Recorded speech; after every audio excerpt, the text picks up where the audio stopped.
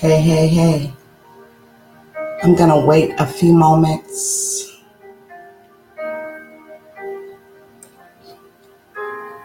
I'm going to wait a few moments. Give you all time to connect.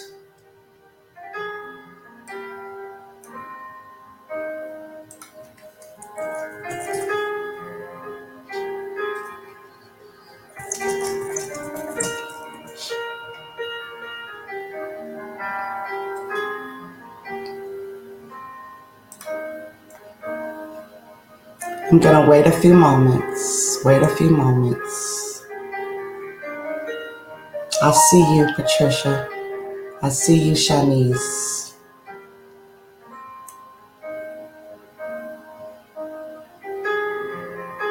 I got an error message on StreamYard.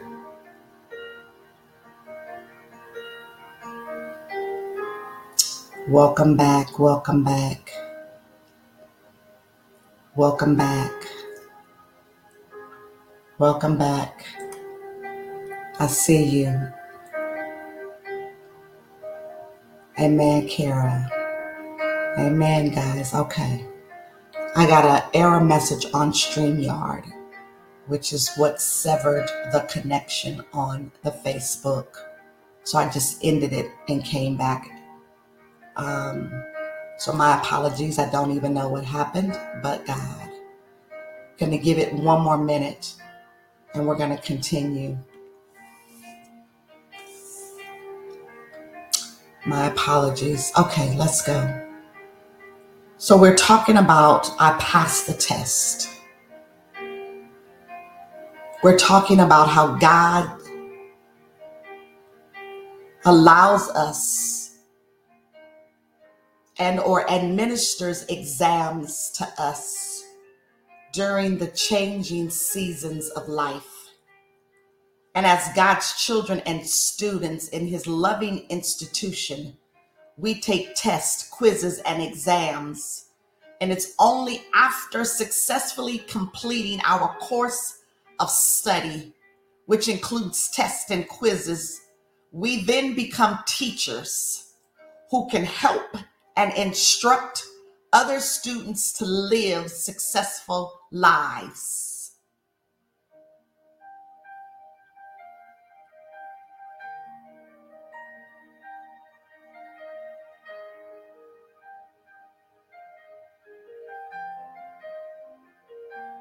Remember, God administers exams at his discretion on the road of life. His exams and results are crucial to one's life and external destination. He prepares the questions and he chooses the location.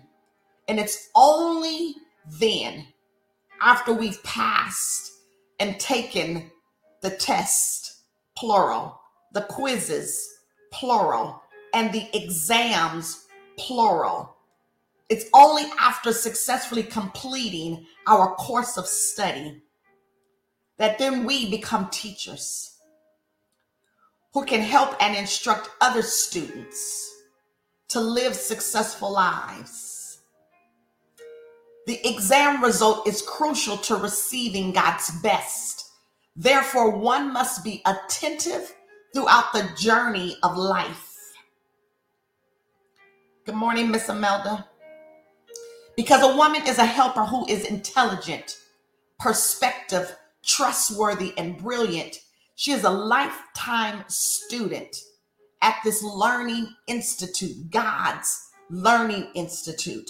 As a woman journeys through life, God administers exams to ensure that she is equipped, that she is strong, that she is alert and ready for her God-ordained assignment.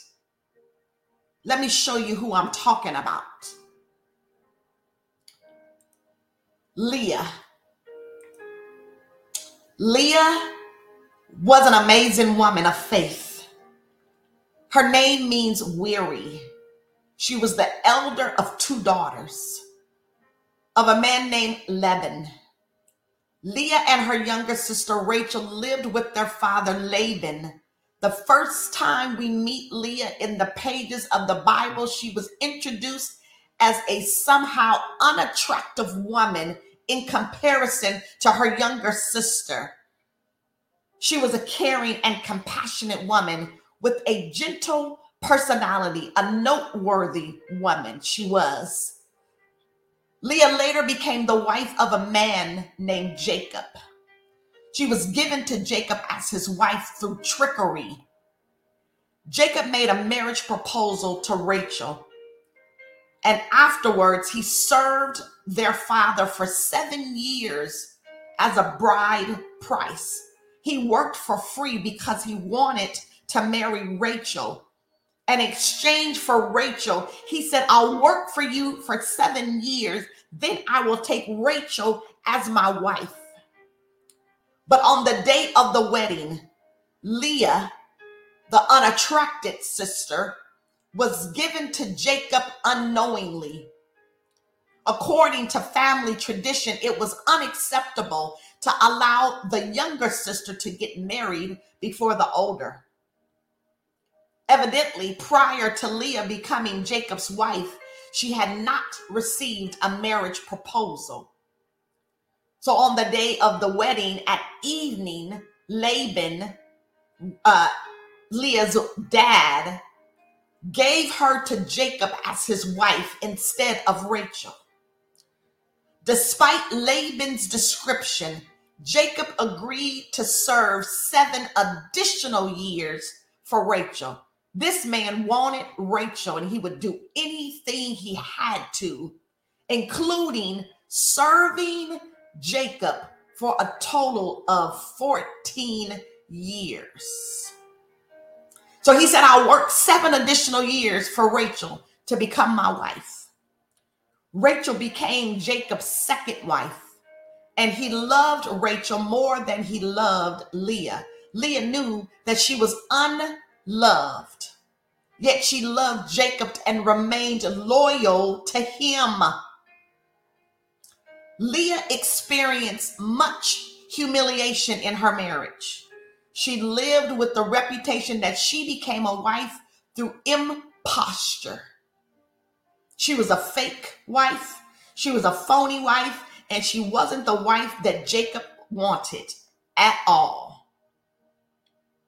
But despite the rejection and lack of love, she refused to allow bitterness, hate, and anger to grow within her. So during the years of her difficult marriage, Leah developed a close relationship with God. She discovered the secret to surviving a loveless marriage. Her weary heart found a safe place to rest and unload. She found solace, love, and acceptance in her relationship with God.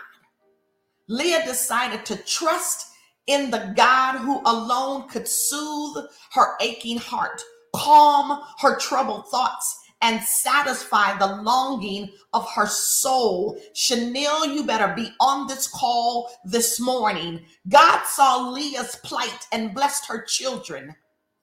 Leah conceived and bore 6 sons and 1 daughter. During those days, sons were regarded as double blessings from God. And here it is, Leah had had 6 by a man that did not love her, did not want her, but yet she remained faithful. She remained committed because she knew that God ordained marriages. During those days, remember, sons were regarded as double blessings, and she done bore 6 for this man.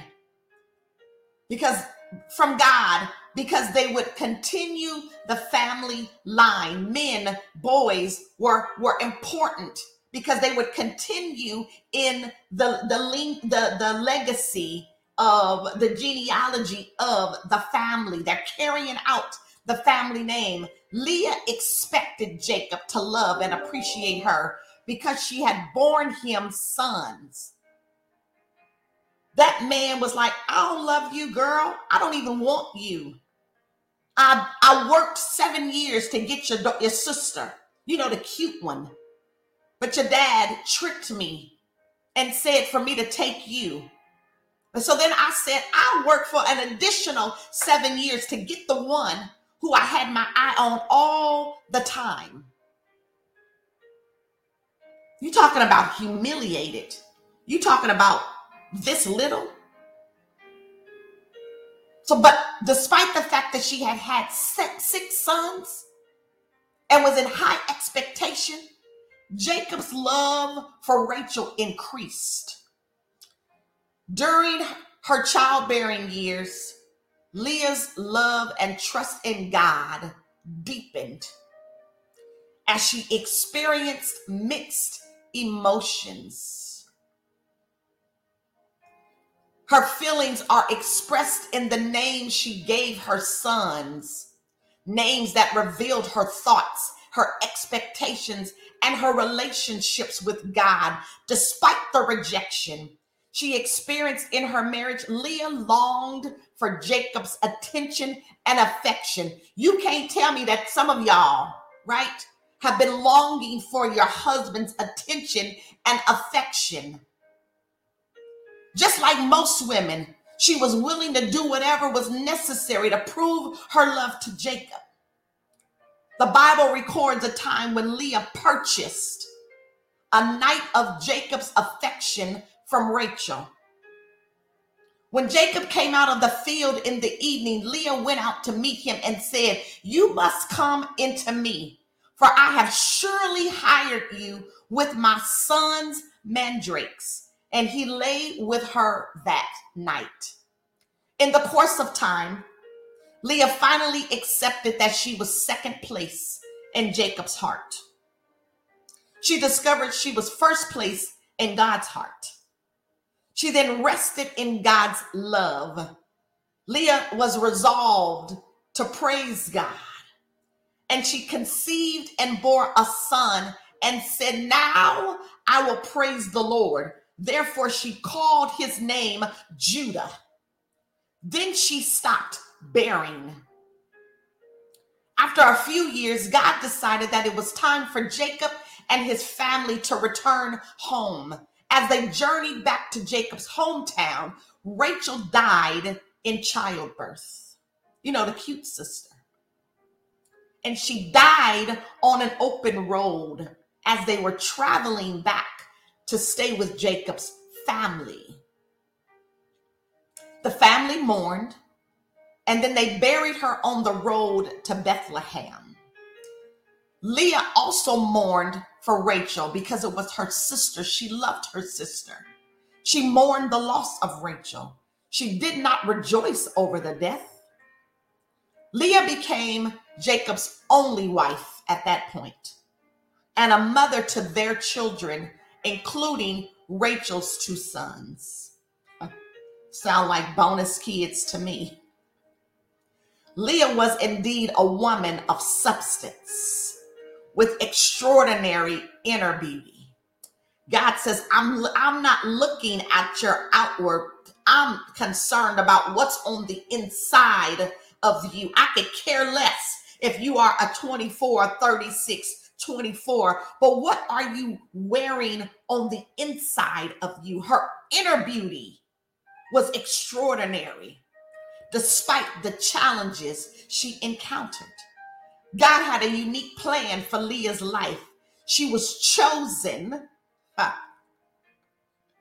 to be the mother of Jacob's 6 sons, positioned, appointed, and anointed to be Jacob's wife and the mother of his 6 sons, who later became heads of 6 of the 12 tribes of God's chosen people, the Israelites. At the end of Leah's life, she was buried in Jacob's family's gravesite, where his ancestors and their wives were buried. At the end of Jacob's life, on his deathbed in Egypt, this boy requested to be taken home to his family burial ground to be buried beside Leah. He could have requested to be buried alongside Rachel, but instead he specifically instructed them to bury him next to Leah. In Genesis 49, 29 through 31, Jacob instructs his sons. Then he charged them and said to them, I am to be gathered to my people. Bury me with my fathers in the cave that is in the field of Ephron the Hittite. There they buried Abraham and Sarah, his wife. There they buried Isaac and Rebekah, his wife. And there I buried Leah. Did the boy just claim her as his wife? Love is strong.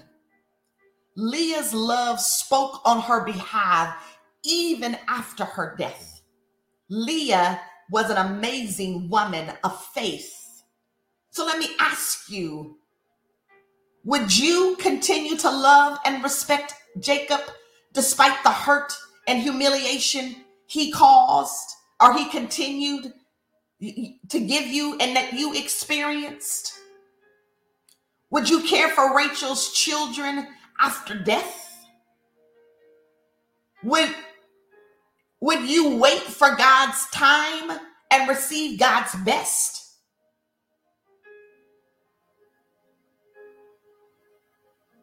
And would your life leave a lasting impression on Jacob that would cause him to acknowledge her as his wife?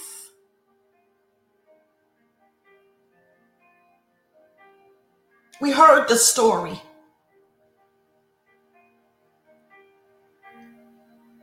By Letitia when she was talking about the memorial services that she went to, the celebration of life, where the couple had been married for years.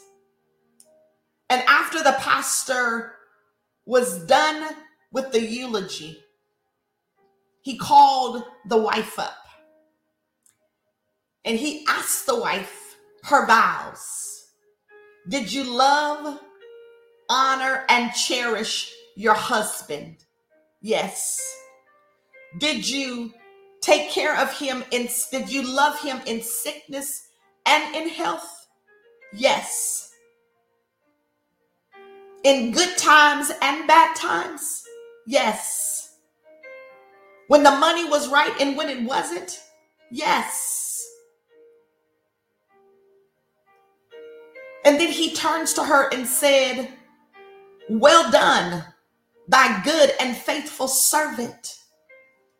You passed the test. Stay with me.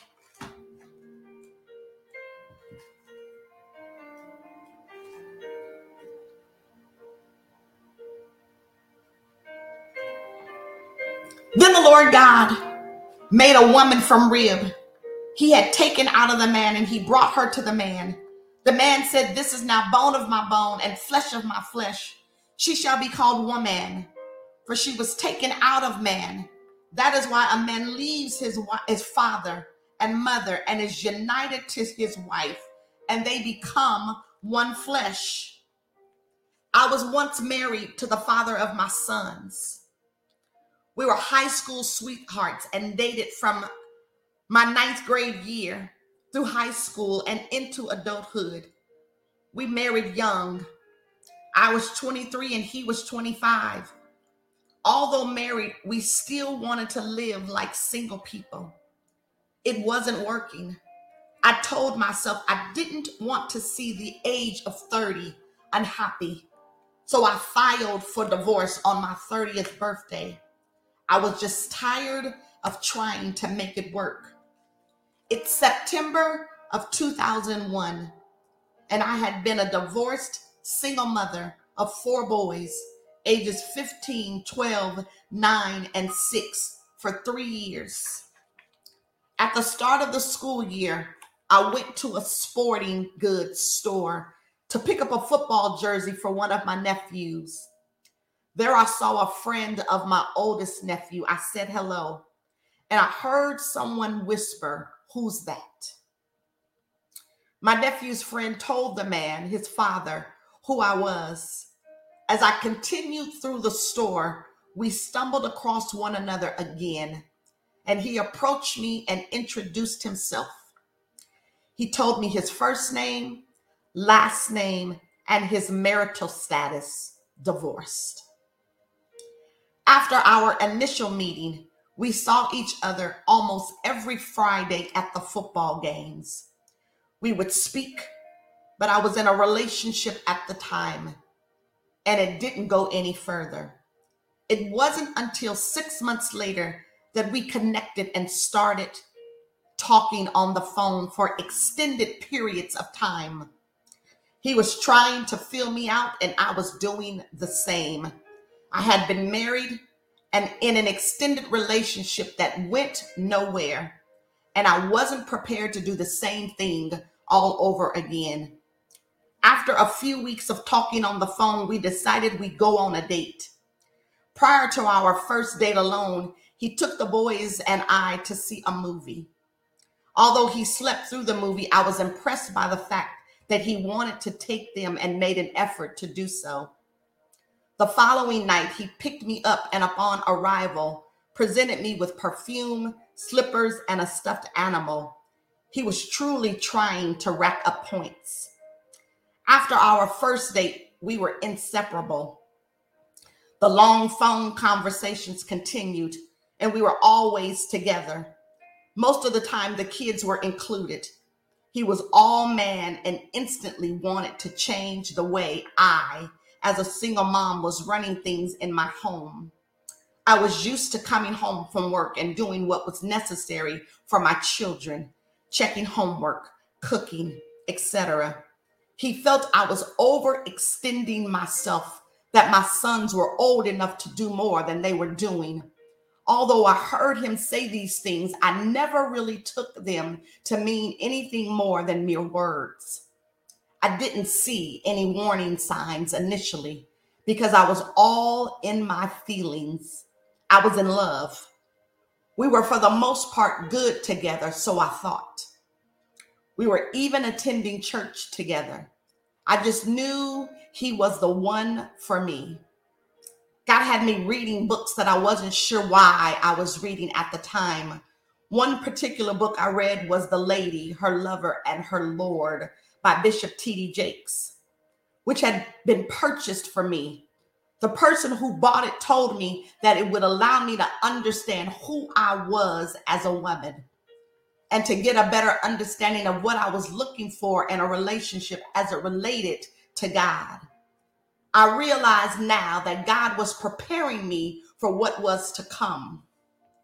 During our courtship, I told him that he had 6 months to decide whether I was marriage material or not, because I was not going to give up another 2, 3, or 4 years of my life as girlfriend. After digesting, discussing, and figuring some things out, we set a date for 2004. But during the planning, we called off the wedding. We felt that we needed to work through some things individually as well as together so that we could be on the same page. After continued talks, we decided to move forward and get married. We had marital counseling through our church and thought we were being responsible by doing so and talking through situations. Little did we know the things we needed to talk through we hadn't even thought to discuss. July 3rd, 2004 was a hot day. The temperature was about 102 degrees, and we had gathered approximately 125 friends to witness our vows before God. We had a wonderful celebration and were in honeymoon countdown. Our family then consisted of 3 of my 4 sons, myself, and my husband, as my oldest had graduated from high school and decided to stay with his grandmother. The time had come for us to figure out how to live under one roof in harmony as a blended family. We had never spent more than a couple of nights under the same roof. Almost immediately, the arguments and quarrels began. They were mostly because of my sons, so I thought. In hindsight, it was really because we were trying to figure out the how of our new life together. I had been the only voice my sons had heard in 7 years, and I wasn't about to let some man, husband or not, be the voice of discipline to my sons. I was not pleased with his tone when he spoke to them. To me, he sounded unnecessarily harsh. We would literally go at it. While the altercations were never physical, the verbal fights were long and strong. We argued about any and everything to the point that we regularly spoke of divorce. I prayed and prayed some more for God to fix him. Us, change him, I prayed. We sought counseling from our new pastor, but we still wanted a divorce. I prayed some more, but it was always for God to do this or that to him, not me. I didn't need to be changed. I was perfect. We went back to counseling and still wanted a divorce. It seemed like nothing was working. We did have some good days, but we had a bunch of bad days. And the bad days outweighed the good. I was ready to do whatever had to be done to get some peace. One day he said, we need to go talk with the pastor. I spoke up and said, I am not going to counseling anymore. I am done with that. We're going to have to make it work or say goodbye. But something clicked on the inside of me. And it was as if at that very moment, God gave me a new way to fight. I had been fighting with words, but the new way to fight was in prayer, on my knees. I realized he was not my child. He was my husband, and that I didn't create him. So I couldn't change him. God had to do it. Something broke in both of us, but more importantly, in me. I had to tell myself over and over that he was not going to hurt my son, but was going to raise them to be men. I had to let go of the fear that was trying to consume me. When I moved myself out of the way and kicked fear to the curb, God was able to do what he had been trying to do all the time, turn what was a bad situation into a God situation. Psalms 138:8 says from the New King James Version, the Lord will perfect that which concerns me. Your mercy, O Lord, endures forever. Do not forsake the works of your hands. And as the scripture proclaims, God did begin to work on us. Our verbal wars turned into spiritual wars and prayers, at least on my part. Understand, this didn't happen overnight. At least this did not happen overnight. And it wasn't as if I hadn't been praying the whole time. But the problem was I was praying incorrectly. I was praying and asking God to fix, change, and correct my husband when I should have been asking him to fix, change, and correct me, to create in me a clean heart and to renew a right spirit within me. It was time for me to change my prayers and begin to speak life into my marriage and not death. In prayer, God reminded me that I, the wife, am called to be my husband's helpmeet. And the Lord God said, it is not good that the man should be alone. I will make him a helpmeet for him. I recall writing in my Bible that I wanted my marriage to be whole, unbroken, and undamaged. The only way wholeness was going to take place in my marriage was that I had to get out of the way and let God work. I began to find scriptures about faith, hope, strength, the role of a wife, the role of a husband. Some of my go-tos were Hebrews 11:1. Now faith is the substance of things hoped for, the evidence of things not seen. 1 Peter 5:7, casting all your cares upon him, for he cares for you. Proverbs 3:5, trust in the Lord with all your heart and lean not to your own understanding. In all your ways submit to him and he will make your paths straight. Romans 15:13, may the God of hope fill you with all joy and peace as you trust in him, so that you may overflow with hope by the power of the Holy Spirit. Ephesians 5:22, wives, be subject to your own husband as to the Lord. And 1 Peter 3:1, in the same way, you wives, be submissive to your own husband, so that even if any of them are disobedient to the word, they may be won without a word by the behavior of their wives. In addition to praying and studying the scripture, I began to read books about marriage and being a wife. The Power of a Praying Wife by Stormy O'Martian was my all-time go-to. It taught me how to pray for myself, my husband, and my marriage. It taught me how to pray unselfishly. God put a fire inside me and intercession was birthed in me for my husband. I began to pray on his behalf.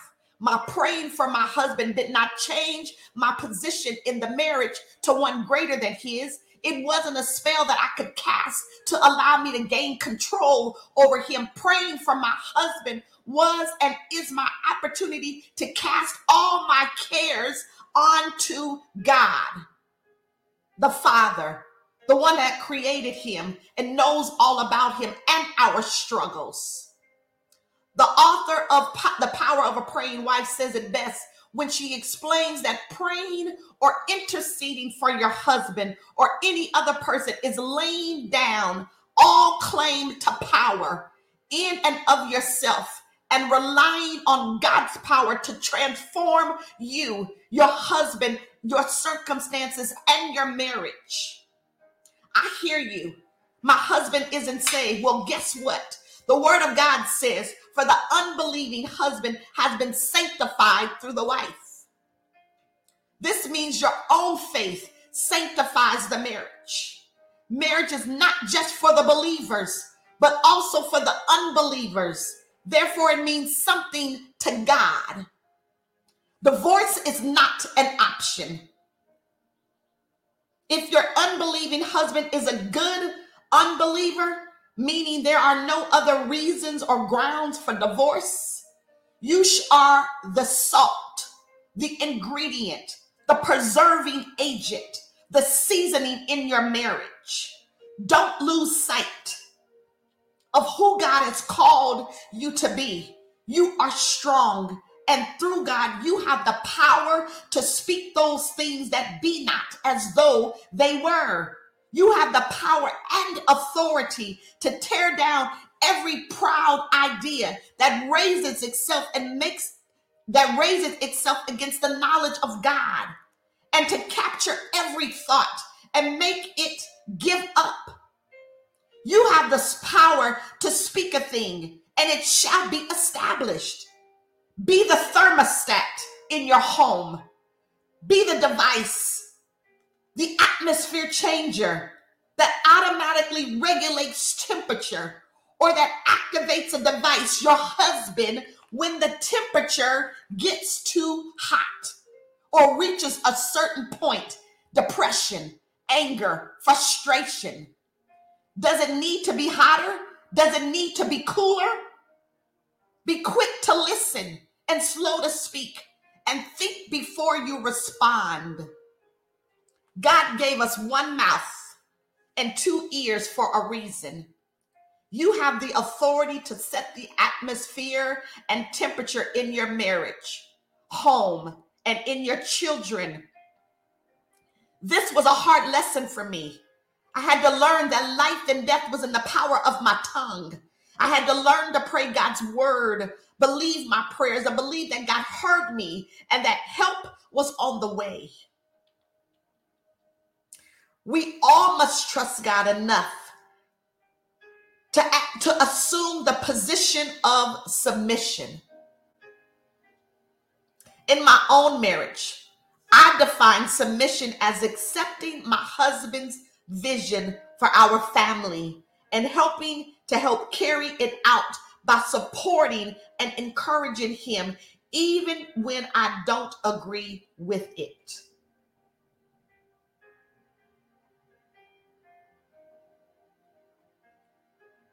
Or him. Or when he's not in his rightful position within the marriage and home. Or when he's not in his rightful position within the marriage and home. I define submission as accepting my husband's vision for our family and helping to help carry it out by supporting and encouraging him even when I don't agree with him or when he's not in his rightful position within the marriage and home. That's not my problem. It's God's. I am excited and blessed to say that today we are in a great space in our marriage. We're empty nesters and we enjoy spending quality time with one another. God has really grown us up individually and collectively as a couple. Had it not been for God's grace and mercy, I'm not sure our marriage would have stood the test of time. God kept us, and because of that, I am able to share this testimony with you. I passed the test. I passed the test. Learn to cry out to God for your marriage and your husband. God can heal all wounds, no matter how deep or infected they are. And he can renew and restore your marriage. God ordained marriage. And because he did, what God has joined together, let no one separate. Not your children, not your mama, not your daddy, not your sister, not your brother, not any other woman or any other man. No one. Your marriage consists of 3 people: you, your husband, and God. Learn to fight on your knees, wives. Learn to fight in the spirit. Learn to call Jesus before you call someone else, knowing that God said he perfect the very thing that concerns you. Don't be moved by what you see in the natural. Don't be moved by what you hear coming out of his mouth or that of others. Only be moved by the word of God. God said that you are an overcomer and that you can do all things through Christ that strengthens you. He said that you are above only and not beneath. You are a winner and not a loser. How you see yourself is important and will help to change your mindset. See yourself happy. See yourself in your marriage that lasts until death. See your husband as the man that God has called and created him to be. Speak well of him. Encourage him. Love him. Matter of fact, love the hell out of him. Be wrong just because it's the right thing to do sometimes. Your marriage is worth the effort. It is a love worth fighting for. In closing, It is my desire that we as wives know that we have more power on our knees in prayer than we do through verbal attacks on our husbands. Don't give up on your marriage. Stay the course, for the race is not given to the swift or to the strong, but to the one who endures to the end. You have the endurance to finish, and you have the endurance to get to the finish line. You may become distracted from your path, but remember to go back to your GPS, your godly positioning system, and wait for him to recalculate the route you must travel to get to unity. Remember that marriage is honorable to all, and keep God at the center of your marriage. God is able. So make love, not war, unless on your knees in prayer. Become a wife who wars in the spirit and not in the physical. I pray that my testimony and the testimony of Leah spoke to your hearts on this morning and has given you a glimpse of hope where there was none, that it encouraged you to fight on, and that reminds you that you're not fighting alone. It's always you plus three, the Father, the Son, and the Holy Ghost. Listen, Wives Who War was not birthed just because. It was birthed out of the fight to save what God had ordained. But had I allowed my flesh to take over and to consider and to remain, we wouldn't be here. There would be no Wives Who War.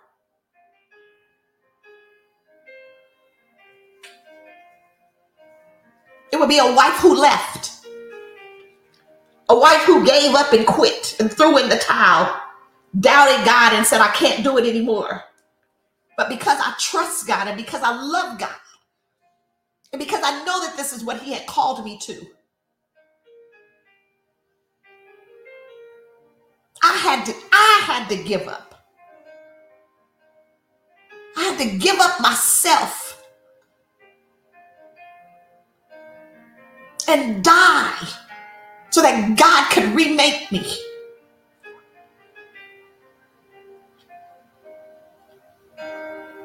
So that he could do a perfect work on the inside of me, not Lonnie.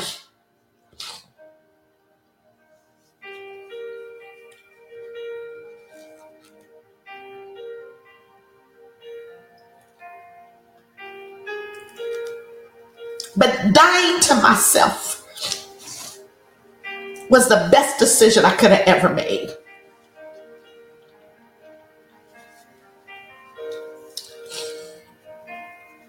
Was it hard? Yes. Is it still hard? Yes.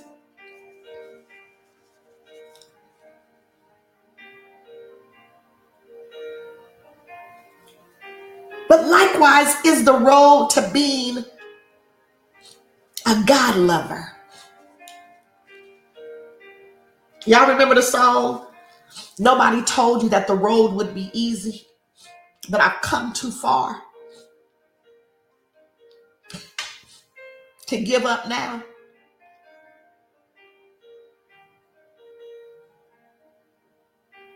Ain't no turning back. No turning back.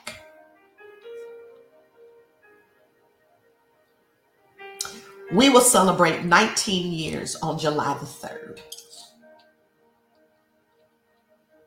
And it's only because of God's grace and his mercy that we arrived at this place. I owe everything to him.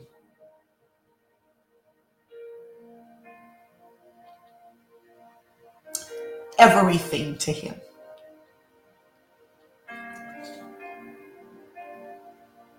Marriage is not for the faint of heart. But once you sign up, you don't get to undo it because you're lazy and you don't want to fight.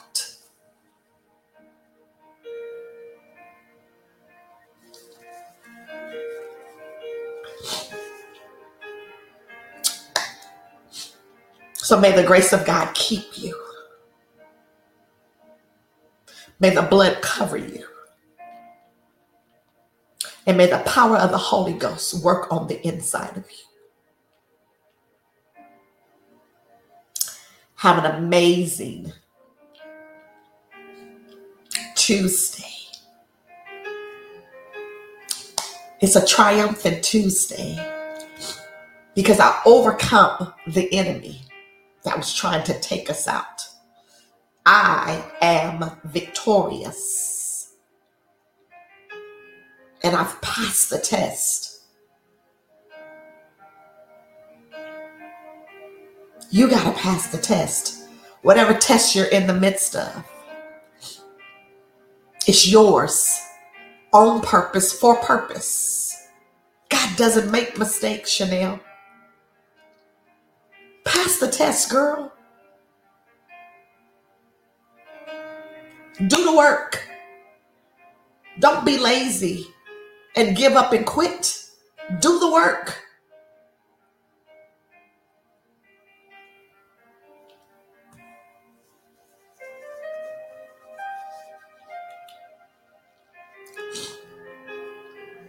I love you all. Have an amazing day. Join us tomorrow as Serena is waiting and wailing while we wait Wednesday. Love you guys.